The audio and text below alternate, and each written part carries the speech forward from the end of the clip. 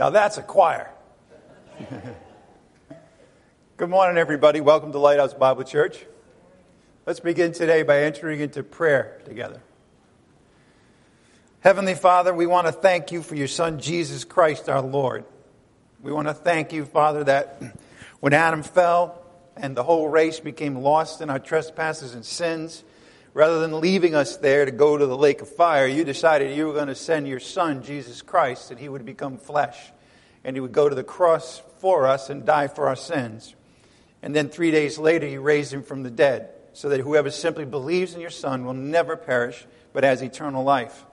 Father, today as we gather together, we ask that you would have the Holy Spirit guide and direct us where we're here today, as well as through our lives. And we would pray here that we would be welcome recipients of your word this morning, that we would be kind to one another and tenderhearted, and that we would also, Father, keep in prayer those who are having a very difficult time. We ask all of this in the name of Jesus Christ our Lord, by the power of the Holy Spirit. Amen. Please stand and worship with us. Good morning again, everybody. Welcome again to Lighthouse Bible Church this morning. I want to wish every father here today a happy Father's Day.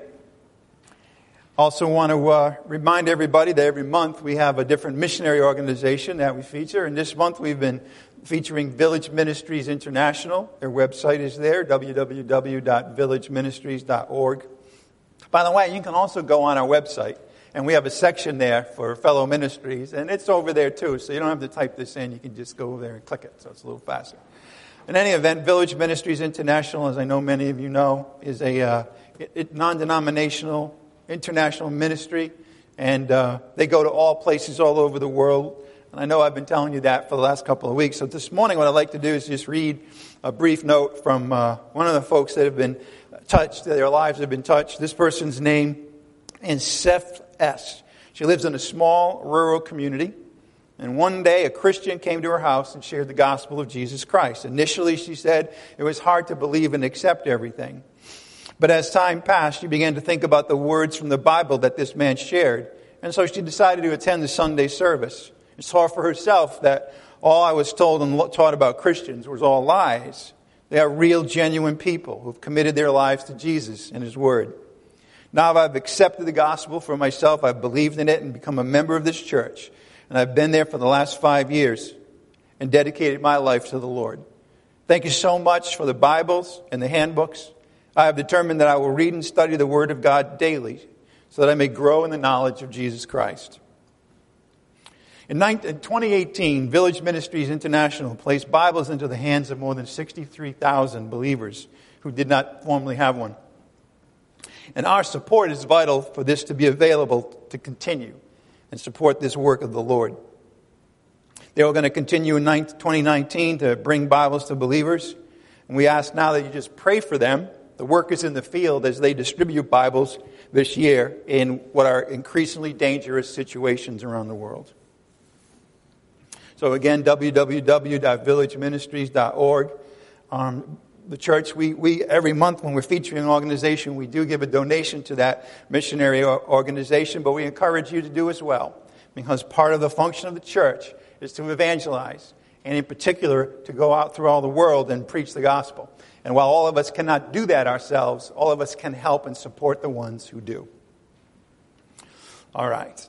By the way, we have Bibles in the back in case anyone needs one. We can have an usher bring one to you at this time. They're very good about that. If anybody needs a Bible, just raise your hand. If not, we'll continue. Oh, there's a hand. I feel like we're at an auction. Going once, going twice. Sold to the lady in the blue hat. All right. Another reminder, too, is we have a prayer meeting each Thursday after our Bible study. We have a Bible study at 7. I'd say 7 to 8, but usually with all the discussion, it usually creeps into maybe 10 after 8, right, usually. So then we have a prayer meeting after that. And so we all encourage you to please submit your prayers. We welcome your requests. You can do that on our website, or we have a box in the foyer that you can also write it down and submit it to us. All right, the title of today's message is Glorify God in Your Body. Glorify God, there it is, in your body. I'd like you to turn at this time, 1 Corinthians chapter 6, starting in verse 9. 1 Corinthians chapter 6, starting in verse 9.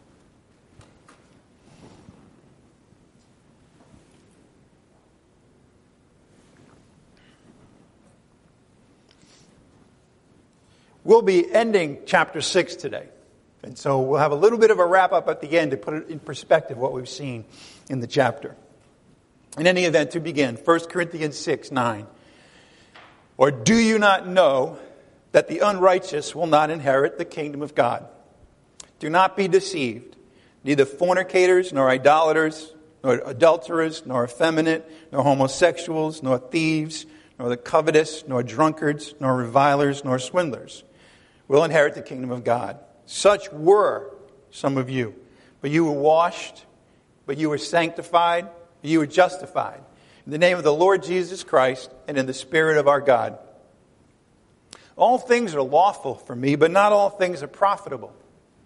All things are lawful for me, but I will not be mastered by anything.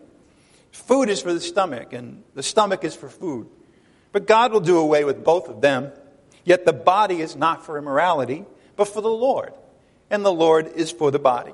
Now God has not only raised the Lord, but he will also raise us up through his power. Do you not know that your bodies are members of Christ? Shall I then take away the members of Christ and make them members of a prostitute? May it never be. Or do you not know that the one who joins himself to a prostitute is one body with her? For he says the two shall become one flesh. But the one who joins himself to the Lord is one spirit with him. Flee immorality. Every other sin that a man commits is outside the body, but the immoral man sins against his own body. Or do you not know that your body is a temple of the Holy Spirit who is in you, whom you have from God, and that you are not your own? For you have been bought with a price. Therefore, glorify God in your body. Today, again, we wrap things up in chapter 6 of 1 Corinthians. Paul is now done dealing with the subject we saw last week, the subject of lawsuits against a brother. And now he must deal with immorality. In particular, men consorting with prostitutes. Now, the Corinthians, as we've seen many times already, and we'll see more of as we proceed through this letter, they were involved in some salacious and shocking sins. But let's not get carried away with that. This is what I mean. That's where our flesh really would like to go, if we're honest. Let's dive in and see all of this and think of all the horrible things people were doing and we'll keep our mind on that. But what does the Bible say about keeping our mind? Keeping our mind on Christ, the things above. That's right. So even though, sure, it would be tempting to go through the list that we saw this morning one at a time and describe them in detail, the interesting thing is that Paul doesn't do that. He's presenting a list and he's saying these are all of a category. And I'm describing to you the kinds of behaviors that are out there among the unbelieving world. But remember, we saw at the end of chapter 5 that he said, look, we don't judge the people in the world. God does. Let me say that again. We don't judge the people in the world. God does. We are to watch out and take care of and disassociate with so-called brothers and sisters in the church. That's important. Why? Because where does God want us to go? We know where the flesh wants us to go. It's not, however, where God wants us to go. You see, we get fixated sometimes on the problems of this life, the problems of the Christian life, and hear the wickedness of certain behaviors. We take turns feeling guilty if we've been involved in them in the past, and judging others if we haven't, depending on who's doing what at the time or in the past. We judge ourselves and others for our sins. But here's the thing I want you to think about. Only reason we know about this list is because we're reading our Bibles. That's why.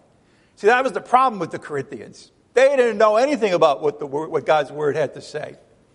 Why do I say that? Because, let's be honest, the more we learn about God's standards for life, the more material we have, if we're not careful, with which to condemn ourselves and others. Let's be honest, we're not living up to the standard that God has put out in the Bible for us as Christians, right? Never seek your revenge. In all things, be kind to one another, right?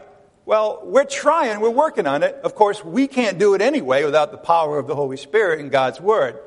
So we're getting there. But in the meantime, we're human beings, and if we read in God's Word and we see certain standards and we know we're failing, what happens? Well, that's just one more thing we can take to condemn ourselves and other people. Does that sound like the kind of way of life that God wants us to have as His children? Of course not. You see, He wants us not to focus on the problems, but on the solutions. And let me say at the outset, He's happy that we even care about what His Word says about these things. There's so many who don't care. He's happy when His children care. Go to the Bible, learn what it has to say, get convicted of it. Understand the ideals that He's listed out here for us and want them, even though we know that we're going to fail at times. That's what He's happy about. He wants us to learn more and more about His Word. Because His Word has all the solutions for everybody. If you're an unbeliever, His Word has the gospel for you. If you're a baby believer, His Word has the milk that you can grow on. As you mature, it's the solid meat. But I know I've been studying the Bible for quite a while now, and the longer you're in the Bible, the more you learn, and honestly, the more sometimes you're convicted by certain things. You know, one time, I forget the famous pastor's name, but somebody went up to him and said, he was maybe in his 80s, and they said to him, what was the toughest year of your life in the Lord? You know what he said? Last year. Why? Because we don't arrive, and the more we grow, the more tender our hearts are towards the things of the Lord. The more we are like upset when we hear something in the Word and we know we're not living that way. He wants us to agree with His ideals, to agree with them. Remember how Paul said, well, you may not remember, but Paul said in chapter 7 of the book of Romans, he said, the things that I want to do, I don't do. The things that I don't want to do, I do. Right? And he considered him to be a wretched person himself for that. And yet the very fact that my mind agrees with God's law, shows you, and this is radical, right? It's not I who's doing it, but the sin which dwells in me. And friends, the sin which dwells in us is going to dwell in us until the day we die. And therefore we'll never have it all licked. We'll wake up every morning and there'll be something that will tempt us, something that will discourage us. Something where we'll fall down again because it's an area of weakness for us. But the key is to learn God's Word and to understand His ideals for the human race and embrace them. And as we do so, we are changed. As we learn more and more about God's way of thinking, our minds are renewed by the power of the Spirit. That's what He wants for us. He doesn't want us to live in the awfulness of our sins. Sometimes He'll shock us with it. We're going to see that today. He'll shock us with it. Go on to know why? Because we think it's just, harmless fun, some of these things we're involved in. And He says, no, it's not. I got to wake you up. But once we're awake, then He goes right back. There's that rhythm of the Christian way of life. Put away the old man, all the behaviors and attitudes that we had before we came to Christ. Have our minds renewed by the Word of God, and then put on the new man, right? Stop doing the bad, stop it, right? Then have your mind renewed, get back to thinking correctly, and then start doing the good. That's the heartbeat for a Christian. So keep that in mind today. Keep that always in mind. He wants us to agree with His ideals, even when especially when we've failed to meet them.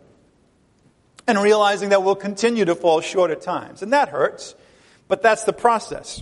Because with the power of His Word and the Holy Spirit, we will keep getting closer and closer to certain ideals. We just will.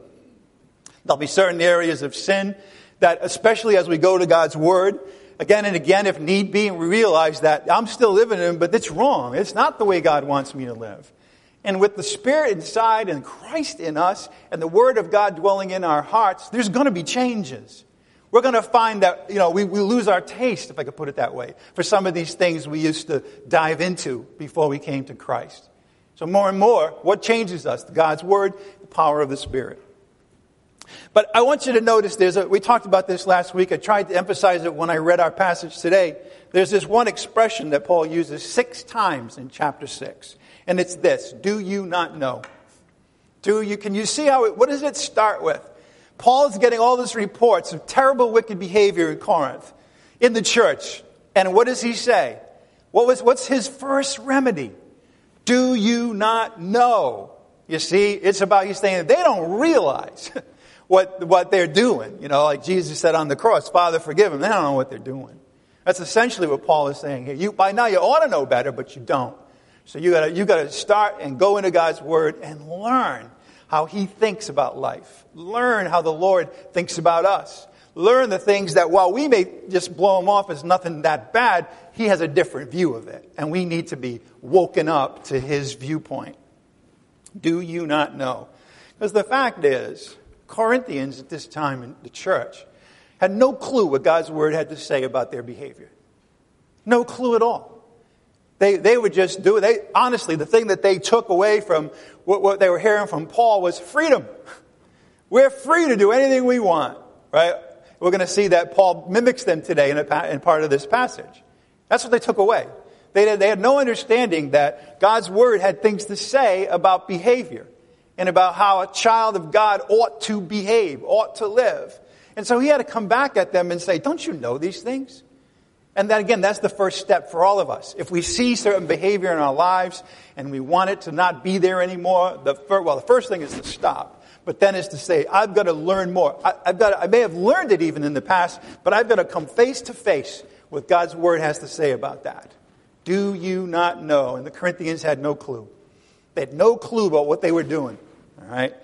And even if some of the things they were doing would have been shocking even to their unbelieving Gentile friends, they still didn't, they thought they had freedom, you know. Be careful about that. We do have freedom. But Paul says in the letter of Galatians, don't use it to indulge your flesh. That's not why you have it. You know, use it to love one another. See that? Stop doing the bad. Listen to what Galatians has to say and start doing the good. So you better believe the fact that the Lord and Paul realized that they had no understanding. They did not know. The Lord had Paul say things in this letter, and especially, as we'll see in this chapter, in a very dramatic and graphic way, in order to show them exactly how far off they were. All right, so with that as an overview, let's walk through this last section of chapter 6 together. And at the end, we'll draw some conclusions. Let's start again in 1 Corinthians chapter 6, verse 9. You're probably already there. I don't think I've had you turn anywhere else. See, what does it lead off with? Do you not know? Do you not know? I mean, I suspect that if we were discovering these things about a church today, right, maybe ours, I don't know that the first thing we would think of would be, don't you know? You know, we would think of some other things. You're horrible, you're wicked, God hates you now, you better go to Him and confess your sins and repent. All of that would be first for us, let's be honest. A friend comes to you and he's in a certain area, wouldn't be likely for him to say, listen, you just have to learn some more things. But that's what God says. Do you not know that the unrighteous will not inherit the kingdom of God? By the way, that's the message He's trying to deliver here. And we'll see why in a second. Do you not know that the unrighteous will not inherit the kingdom of God? And then he goes with the list. Do not be deceived. Neither fornicators, nor idolaters, nor adulterers, nor effeminate, nor homosexuals, nor thieves, nor the covetous, those who love money, nor drunkards like alcohol too much, nor revilers, talk down people, nor swindlers, people that are always looking to get it over on others, will inherit the kingdom of God. I want you to stop there. I want you to ask yourself a question. Can you find yourself even a little bit in any of those?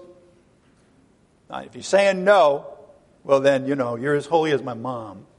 But the fact of the matter is that we can. He's going to say exactly that in the next verse. In other words, we might say, I don't have a lifestyle of a thief. And no, you don't. But have you ever taken advantage of somebody monetarily? Then you fit. You might say, well, I don't think I'm all that covetous. Well, have you ever desired something that was somebody else's and thought a little bit about how you might get it? There you are. You're right there in verse 10. You see, he's saying to us that these are categories that the natural mind, the natural-minded person, our flesh still gravitates toward, wants to be this way. And then he says, after that, he says, none of these will inherit the kingdom of God. Now look at verse 11. Such, what's the next word? Were. I love, that is like one of the most gracious words in this whole letter. Because after all, we would be more tempted to say, such are. See, we would still look at the faults and imperfections of our brothers and sisters and say, you're still like that, you'll never change. No. He understood the grace of God and what God had already done. had already done. After all, if he says in Romans 8 that, those who he elected, he justified, that happened the moment you believe, and those whom he justified, he glorified. He made it certain that we one day will be completely in glory with the Lord, including our bodies.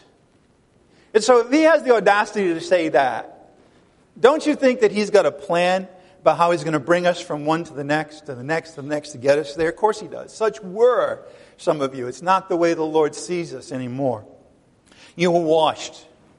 You were sanctified. You were already justified in the name of the Lord Jesus Christ and in the Spirit of our God. Now again, the natural thing to do when we're reading that list in verses 9 and 10 is, of course, to take them one at a time and dwell on them and feel bad about them. And then we feel bad about it enough ourselves and we'll look to our brother and say, well, he's worse than I am. Move on to the next one.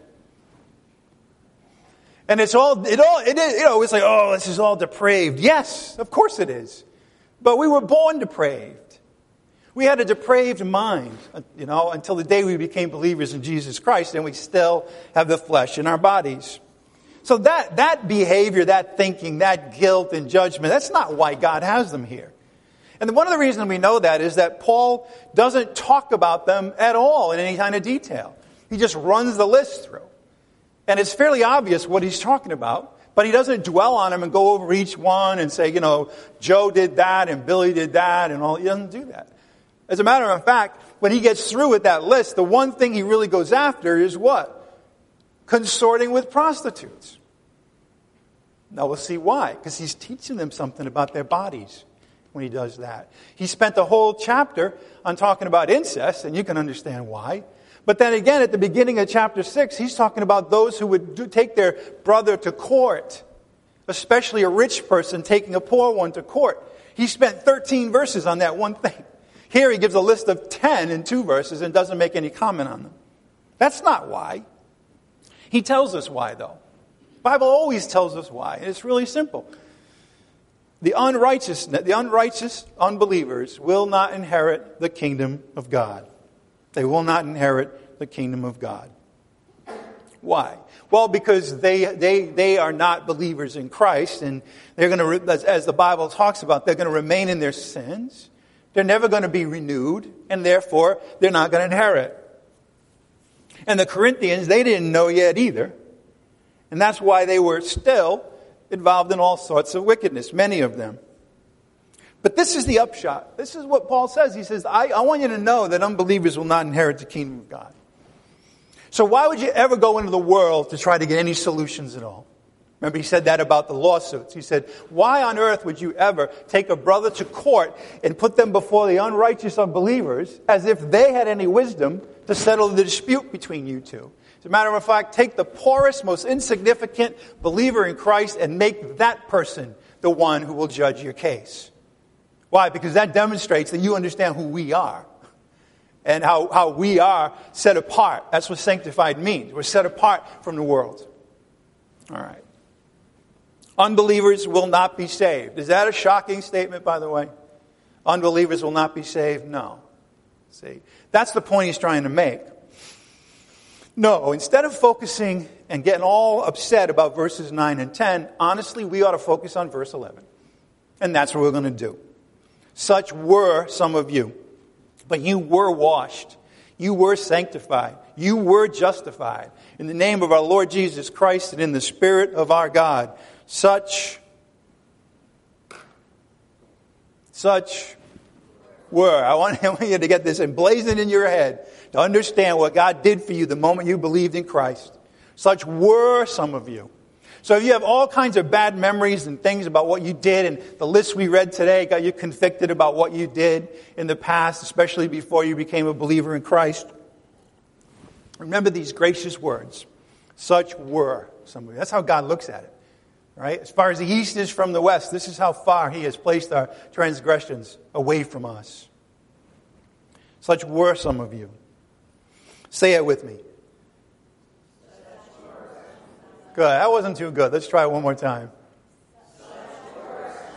Good. It's talking about us this morning. Now, why aren't we that way any longer? Is it because, we work so hard on ourselves? and we put through the program that we put ourselves through, and that we turned ourselves into something better. No, it's what God did. God did something about you. You. Now notice how this is said. I don't say he did something about your sins. Of course he did, we know that. That's the gospel of Jesus Christ. But also, he did something about you. He did something about me. And that's where we start. Always look at what did God do. Now it starts again with the blood of Christ that he shed at Calvary. That's where it started. That's where our sins were forgiven. We were redeemed. And on that basis, God did things to us. He did things to you and I by grace. We didn't earn it or deserve it. And through faith, all we had to do was hear good news and believe it. Like a child would hear good news and believe it. Dad's coming home. He's got a present for you. You think the child at that time went on to Amazon.com and figured they had to buy the gift themselves and hand it to Dad before he come home? I don't think so. They just believed it. Thinking about, gee, what might it be? Just like when we read, you've been blessed with every spiritual blessings in the heavenly places in Christ. Gee, I wonder what it might be. See, it's grace through faith. What did God do, by the way? When we look at a list of our own sins, the thing we should be asking is, what has God done about it? Find that out. Find out what God has done about it. Because when you were dead in your trespasses and sins, he didn't leave you there. What? He made you alive.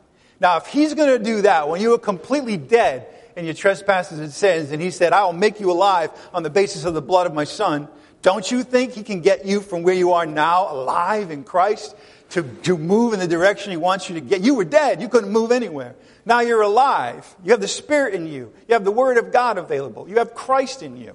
And he says, I'm going to continue to do something about it, about your areas of sin. He who began a good work in you will complete it. Not might. You see, I think that's the problem with getting all wrapped up and worked up about what's wrong with us and what's wrong with other people. We're not making any progress in that. We're not getting back to the glories of who we are in Christ. He who began a good work in you will complete it until the day of Christ Jesus. And that's a promise from the living and all-powerful God. Now, what does it say here in verse 11? It says he's already washed us clean. He's already sanctified us. We've already been set apart forever. And he justified us. All in the name of the Lord Jesus and in the Spirit. Nothing to do with us. Grace. Please turn to 1 John chapter 1, verse 7. 1 John chapter 1, verse 7. We have been washed. We were washed. 1 John chapter 1, verse 7.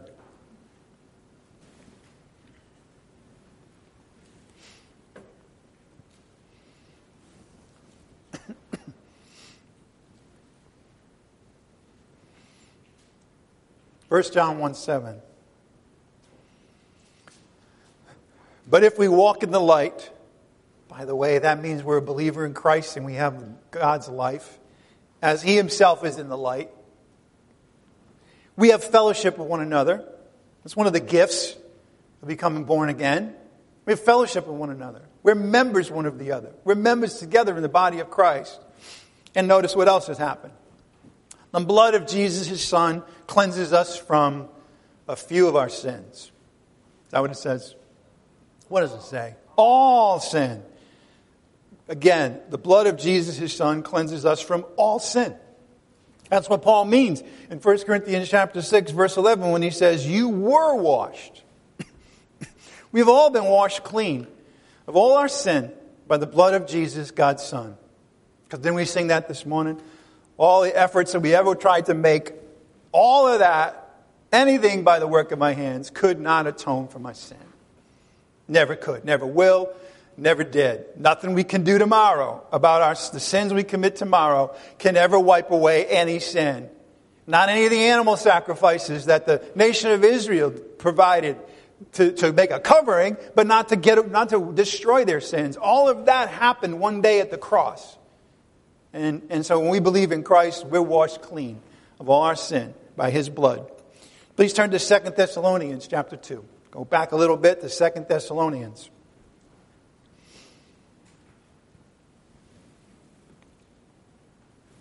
Because Paul writes in verse 11, such were some of you, but you were washed.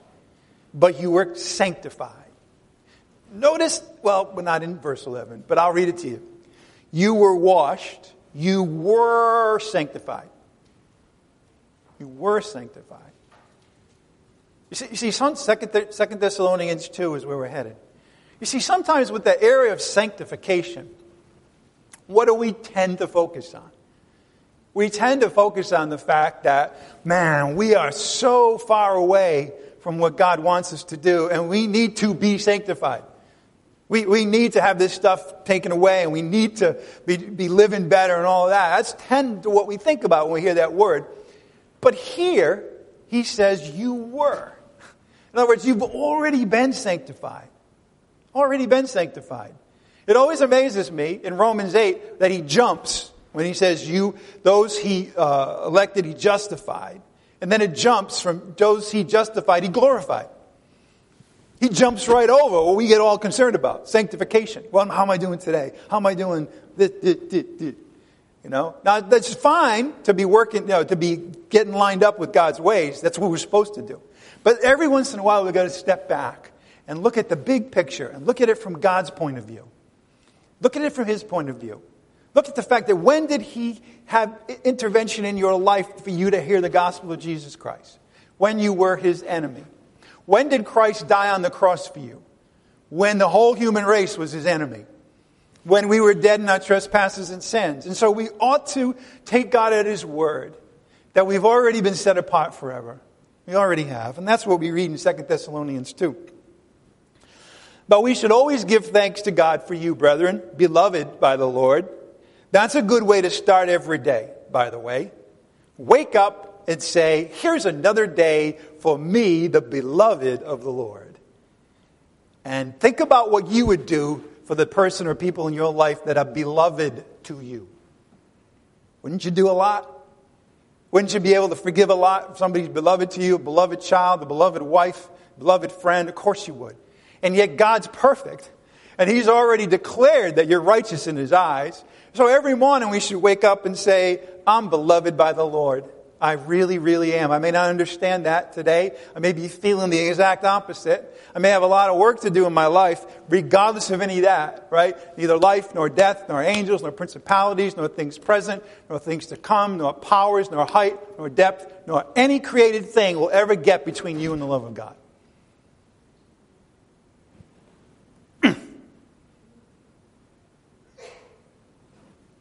Anyway, we should always give thanks to God for you, brethren, beloved by the Lord. Why? Because God has chosen you from the beginning for salvation through sanctification by the Spirit and faith in the truth. He knew in eternity past that you would believe in Christ and become one of His children. That's been a certain fact in God's eyes before the foundation of the world. Think about that. Think about how solid and secure our salvation is. Since God planned for it in eternity past. And He promised that He would take us from dead in our trespasses and sins to being glorified with Christ. That's His picture. He's chosen you from the beginning for salvation through sanctification by the Spirit and faith in the truth. It was for this that He called you through our gospel. That's how you're called, through hearing the gospel. That you may gain the glory, notice, of our Lord Jesus Christ. That's why He chose us from the beginning. For salvation, through sanctification, being set apart by the Spirit, and it's faith in the truth that gets us that. It was for this He called you through our gospel. That's the mechanism. The gospel believed. That you may gain the glory of our Lord Jesus Christ. So next time you read a list like we read this morning in 1 Corinthians chapter 6, verses 9 and 10. Yes, it's wrong. Yes, God's doing something about it. Yes, you'd adopt His ideals, but at the same time, write it down, that one day you will gain the glory of the Lord Jesus Christ. Can you see how that balances out all the areas of sin that we're still involved in? Not that we shouldn't. We should always realize they're wrong, but we should also realize that God has handed us a solution to it. And a lot of it is just to say, who am I? That was the problem with the Corinthians. They didn't know who they were. They didn't realize they were brothers and sisters together in the Lord. They didn't realize that one day they would judge angels. They didn't realize any of that. That's why they saw it fit to do all the wicked things they did. All right. We have been sanctified, set apart by the Holy Spirit. And now please turn to Romans chapter 3, verse 21. Romans 3:21.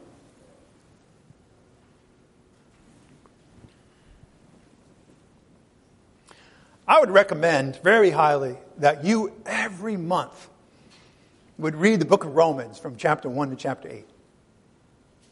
It'll get you anchored once again. I mean, that passage, as many of you know, that I just quoted about nothing gets between you and the love of God, that's how chapter 8 ends.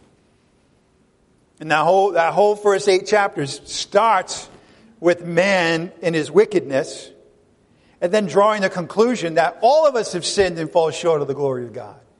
And that's what we're going to see right here. Romans chapter 3, verse 21. But now, apart from the law, remember the law is holy, but it cannot justify. It cannot sanctify. For the simple reason that our flesh cannot keep it. And God understood that. Apart from the law, the righteousness of God has been manifested, being witnessed by the law and the prophets, even the very righteousness of God through faith in Jesus Christ for all those who believe. I want you to think about that for a minute. Think about how righteous God is. How holy God is. How just God is. And think about the fact that this says that even though I've sinned and fallen short of the glory of God, through faith in Jesus Christ, He has credited to me the righteousness of God, His righteousness. And the same to you. The same to you. Now, of course, we're still involved in things that are sinful, but that doesn't change this. As a matter of fact, by getting oriented to this and saying, despite all my wickedness, God already sees me and has credited to me His very righteousness. That's a motivation to live like that. It's a motivation to live like that. You were on the streets and you had nothing going in your life, and then all of a sudden a Cadillac pulls up and takes you into the back seat. It says you have now been adopted child of the richest person in the United States. Right? Don't you think that might change your behavior a little bit? I think so. As a matter of fact, you'd like to say, well, now that I'm in this family, I better learn how to be, I like it. I better learn how to be a child of this person now that I've been adopted. The more you know about who you are in Christ, the less likely you're going to fall for the lusts of the flesh. That's God's way. Do you not know? Do you not know? Again, but now, verse 21, apart from the law and the righteousness of God has been manifested. It's been revealed. It's revealed at the cross of Jesus Christ, by the way. When He was willing to die so that there would be those whom His Father could credit with His very righteousness. God created the human race. He created it to give glory to Him. That wasn't happening at all by any member of the human race. And so Jesus Christ went to the cross to demonstrate that, yes, my Father is righteous. He doesn't just wink at sin. But He had me go to Jesus Christ said, He had me go to the cross so that I would die for the sin of the world. So whoever simply believes in me has eternal life. That's the righteousness of God on display. Being witnessed by the law and the prophets, even the righteousness of God through faith in Jesus Christ for all those who believe. All those who believe, simply believe. Have to emphasize this again and again, especially today, when there are so many lies out there about what do I got to do to be saved? I got to do this, I got to do that. No, you know what you got to do? Nothing. You just have to hear good news and believe it. That's all you have to do. Why? Because the very righteousness of God is credited to you through faith in Jesus Christ to all those who believe. There's no distinction. We're all the same at the foot of the cross. Why? For all have sinned. All fall short of the glory of God. And therefore, we can only be justified as a gift. As a gift that we'd never be able to pay for. We'd never earn on our own. We're not worthy of. God knows all of that, and yet, through faith in Christ, He gives us the gift. He declares us righteous before His eyes forever, being justified as a gift by His grace. His grace. I know they don't deserve this. I love them. And I want to give it to them.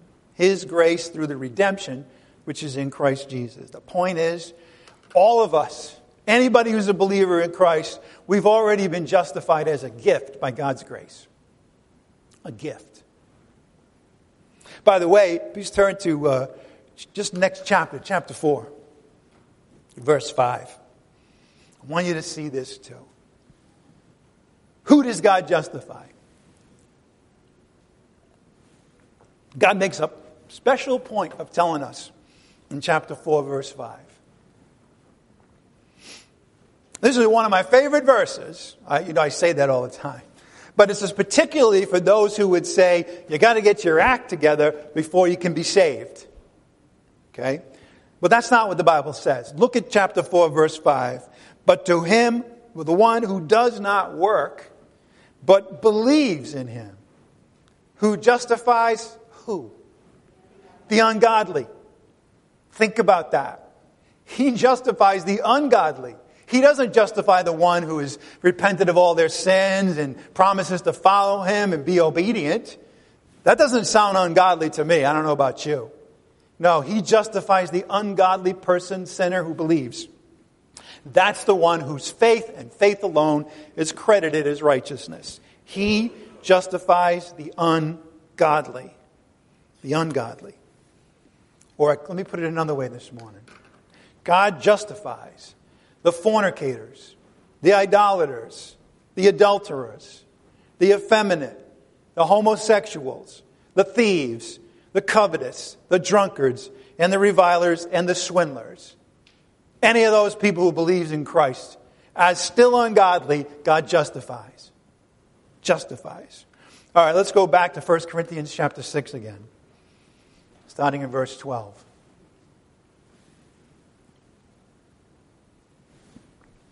First Corinthians 6:12.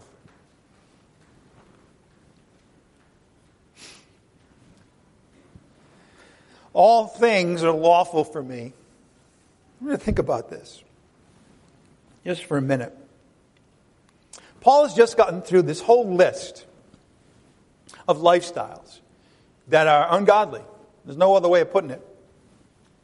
And then he says, all things are lawful for me. It's almost as if he's saying, well, that's the old list, but look at me. I can do whatever I want. By the way, that is not at all what he's saying. Does he say in verse 12, all behaviors are lawful for me? No. What does he say? All things are lawful for me. But not all things are profitable. They're not all useful in my Christian life. All things are lawful for me, but I will not be mastered by anything. I realize that there are some things out there that will tend to make me a slave. And I don't want anything to do with those. Food is for the stomach. Isn't that true? If you didn't have a stomach, how much food would you eat? None. Right? Food is for the stomach. And the stomach is for food. What is the stomach there for? For food. See how they just work together? Okay. But God will do away with both of them. In other words, there's nothing of lasting eternal value of food going in your belly and the belly saying, it'll satisfy us for a day, but it has no real spiritual or eternal value. However, the body is not for immorality. You might think so, but actually the body belongs to the Lord. And the Lord is for the body. Now God has not only raised the Lord, but He will raise us up through His power. This is all a unit. And again, I just emphasized in verse 12, and I'll put it up here now. Paul says that all things are lawful for him. In other words, everything in God's creation. Now, for a Jewish man to say this is going somewhere, because if you remember, or if you know anything about the law, and the book of Leviticus in particular, there were all kinds of things that they couldn't eat. Right? But Paul is saying, no, that's not the case anymore. And Peter had to learn the same thing in the book of Acts. Why? Because you know what? No Jew would ever have witnessed to a Gentile as long as this kind of thinking was still in place. Because they were just as untouchable as, seafood. All right? Now, all things are lawful, but not all things are profitable.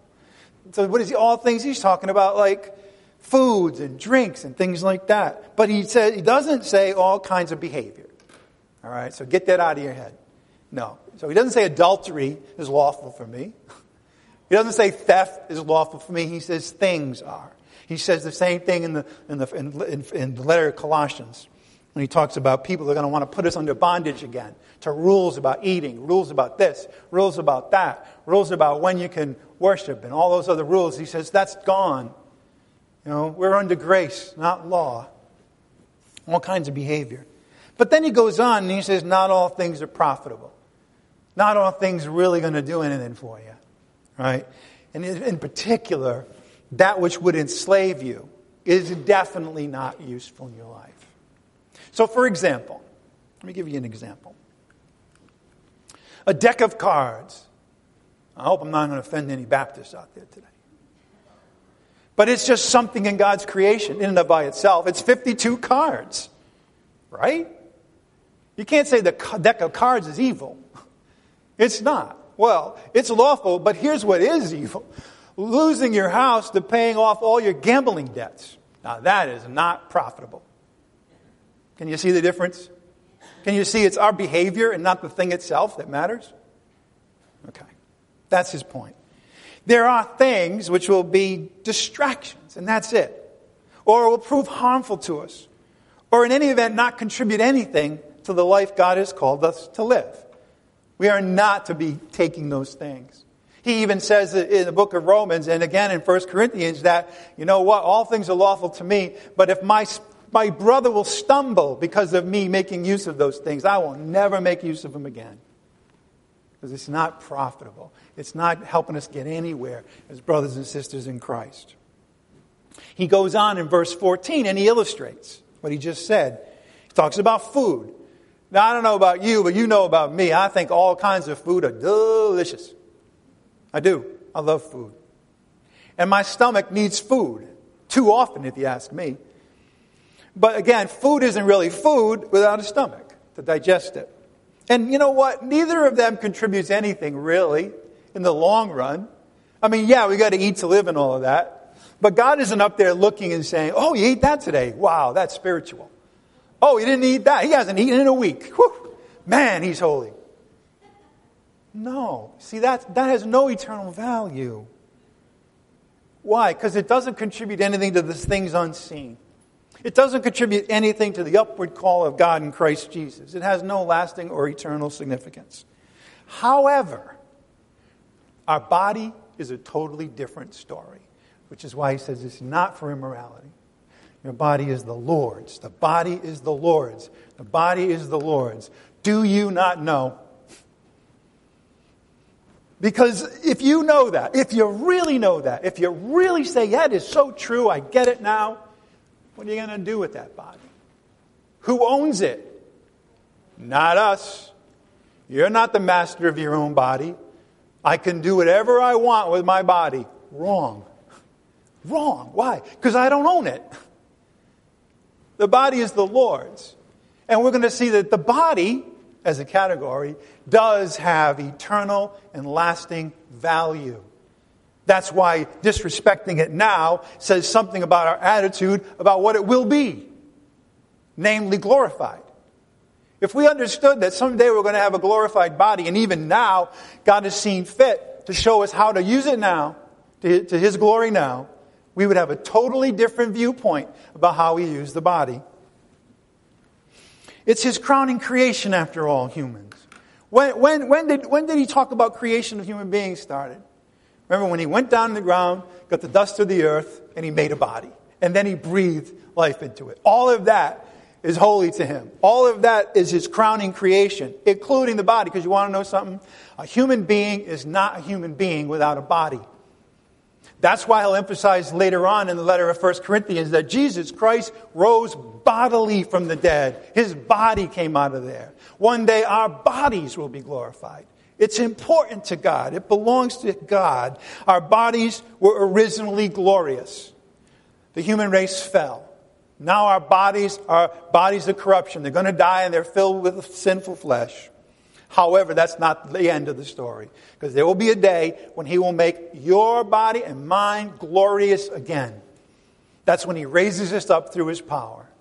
That's when he's going to be in the clouds, and the dead shall rise first, and we who are alive will go up there with him. And as we're going to see at the end of 1 Corinthians, we will not all die, but all of us will be changed. We'll all have the body that Christ had when he was raised from the dead. It's glorious to God, and we should start seeing it now that way. A man who understands that my body is a temple of the Holy Spirit. I have the Holy Spirit inside day and night, wherever I go. Right? I have Jesus Christ in me. What am I going to do with that body? It's a good question. The body is not for immorality. Think about it. Does immorality make our body glorious? Does it give glory to the Father who owns it? No. And to say that is not for the purpose of making any of us feel guilty. It's so that we will no longer be able to say, I do not know. Because you do know. No, all that does is to put the body of corruption, all right, the bad side of the body, the flesh, into the bondage. The bondage. I will not be mastered by anything. Well, you will be mastered by immorality. Write it down. Don't do it. And I know you did it, and you'll probably do it again, but this is God's ideal. That's the thing to understand. Yes, I fall, but God's ideal is for my body to be glorious to Him. And not only that, but the Lord is for the body. The Lord is for us, and He's for the body. And as a matter of fact, Christ dwells in us for the body, and we're indwelt by the Spirit for the body. It's all a piece. That's why our body is a temple. This is an audible. You know what an audible is? When a scripture is not in my notes. But I'd like you to turn to the book of 2 Corinthians chapter 5. Let's go forward to 2 Corinthians 5.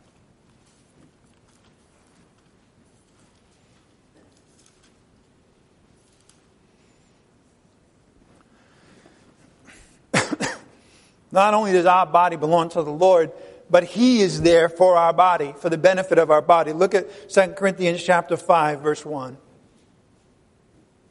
2 Corinthians 5:1. For we know that if the earthly tent, which is our house, is torn down, that, by the way, is our body, we have a building from God. A house not made with hands, eternal in the heavens. We have another body. For indeed, in this house we groan. These bodies of corruption, the flesh that we're always dealing with, the Spirit has to do war against. We're groaning now. We're longing to be clothed with our dwelling from heaven, the resurrection body. Inasmuch as we, having put that on, will never be found naked again. For indeed, while we are in this tent, this body, we groan, being burdened. Because we do not want to be unclothed, but to be clothed in glory, so that what is mortal will be swallowed up by life.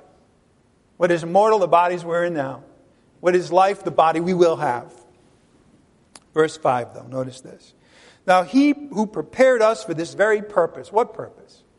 To one day have a glorious body, to understand that this tent we're in now is temporary. But God did something so that we would understand the value of the body now. What did He say? He said, now He who prepared us for this very purpose is God, who gave to us the Spirit as a pledge. The Holy Spirit indwelling in our hearts is a pledge of the resurrection body we will have one day. It makes a statement. It makes a statement that the human body is to be glorious. It is to reflect the glory of God. And even though the body itself right now may not be that way, we can present our bodies to the Lord and He'll make it that way. Even now, our body is a temple.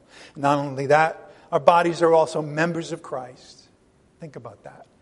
Your body is a member of Christ. So would you take a member of Christ and bring it to a prostitute? So that would be one with a prostitute. Would you?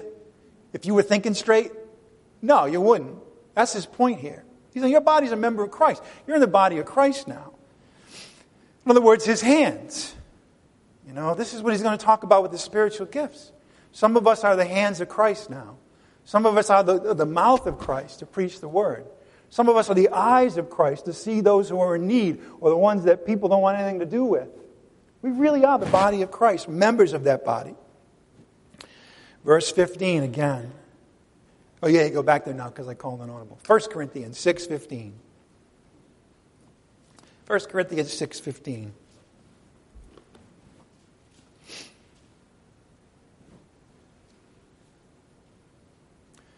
Here it is again, do you not know?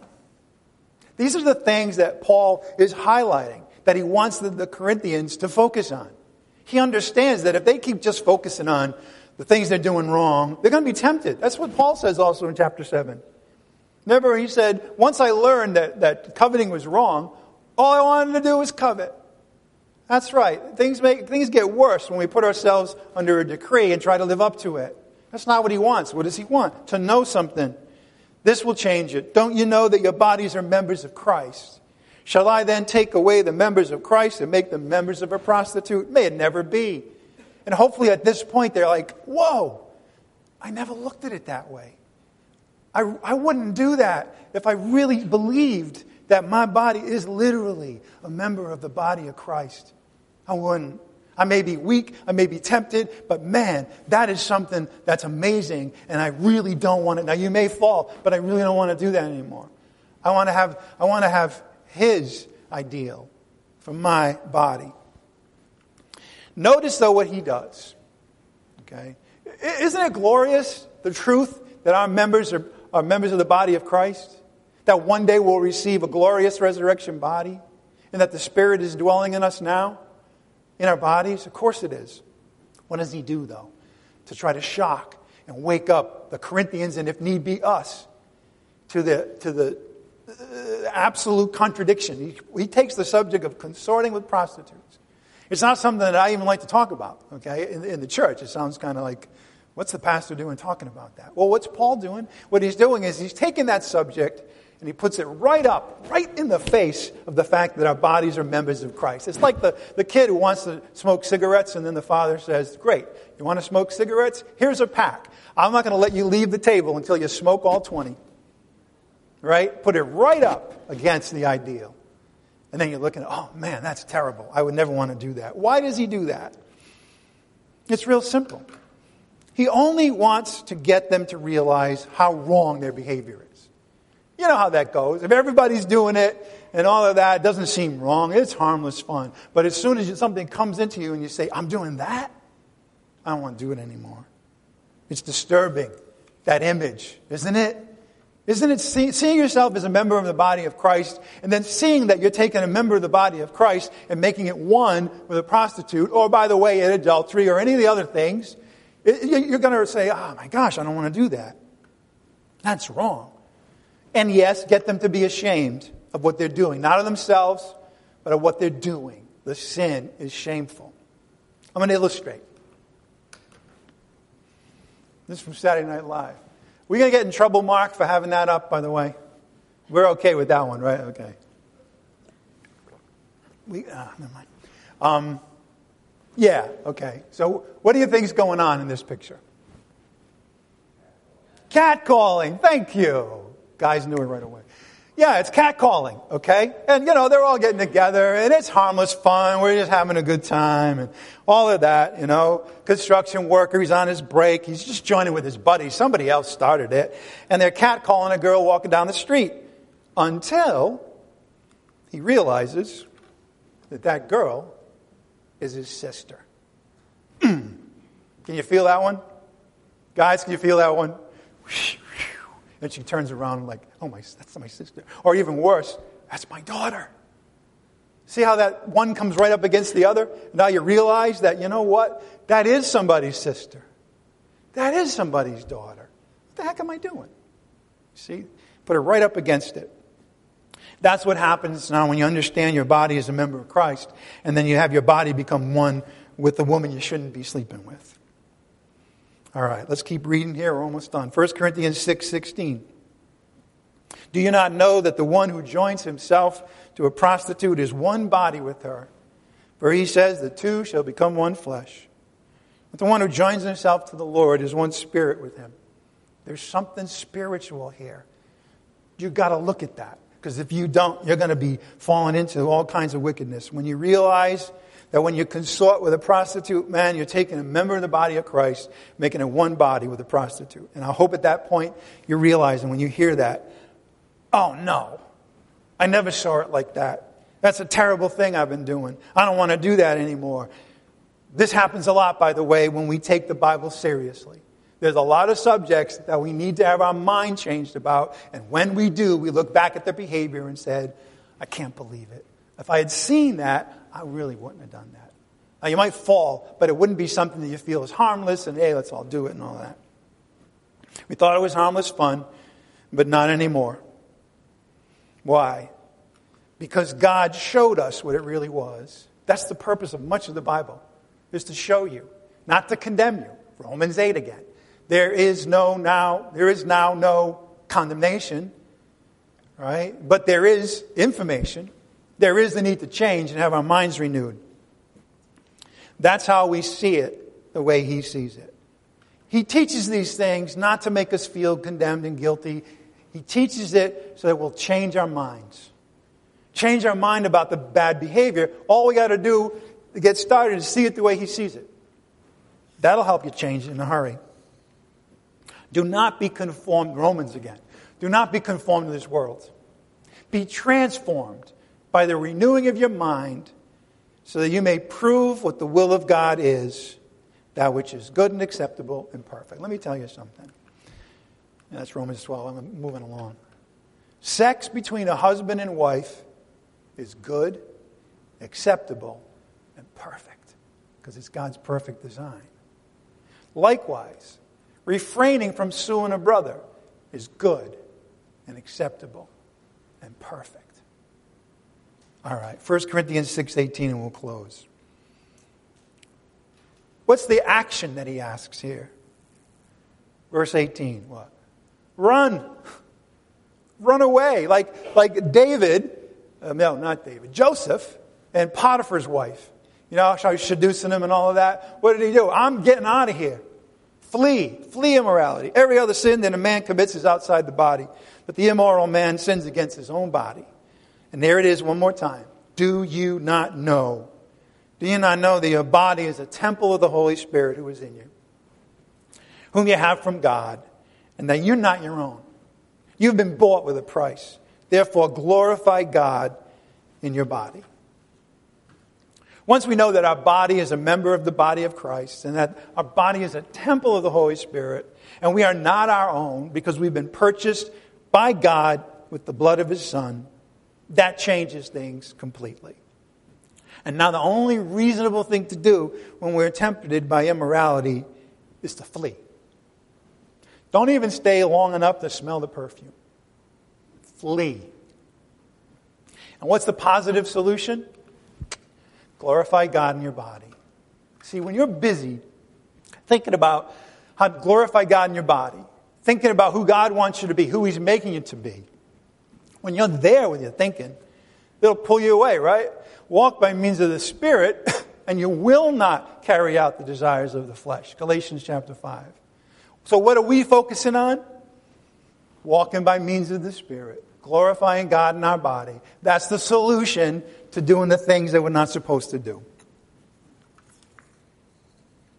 The right thing, I'm going to close with this. The right thing to do, think about it. You've been given somebody else's possession. And He's saying, here, take good care of it. Well, our body is God's possession. And He's given to us. And He said, take good care to it. What does it mean about taking good care? What does it mean to glorify God in our bodies? It means this. And this is going to be the end. To become a reflection of God's glory. But let me take it, that sounds a little, like ephemeral, and I don't understand it. But let me bring it down to earth. It means to make your body become a reflection of His goodness, of His righteousness that He's credited you with, and His love.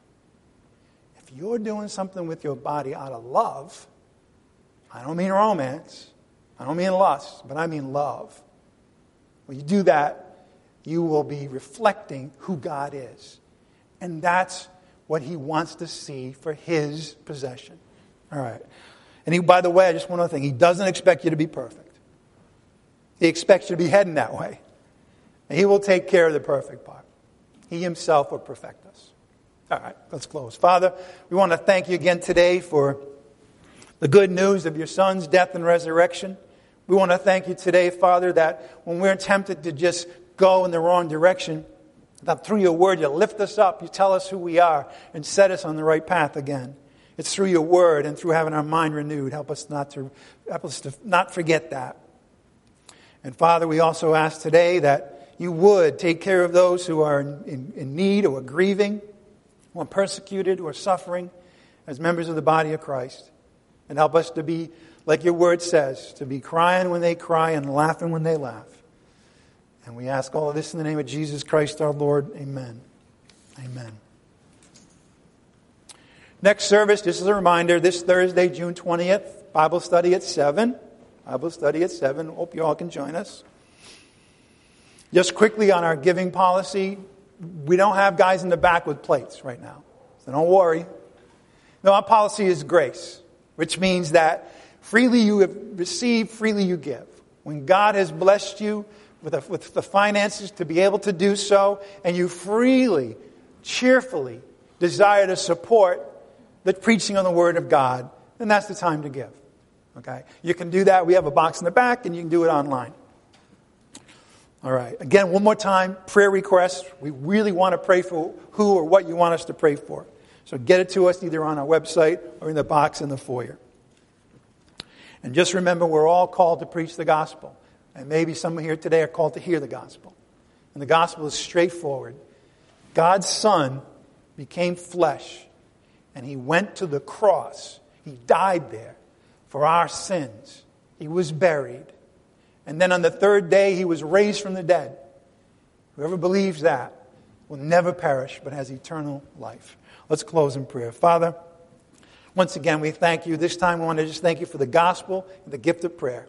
And we would ask, Father, as we leave today, that we will have our minds renewed from what we've learned, and that it will cause us to move in the direction of glorifying you and away from the direction of our lusts of our flesh. We ask this in Christ's name. Amen.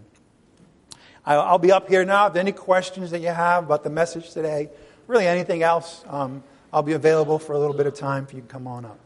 All right, you're dismissed. Enjoy the day. Hope it's not raining much longer.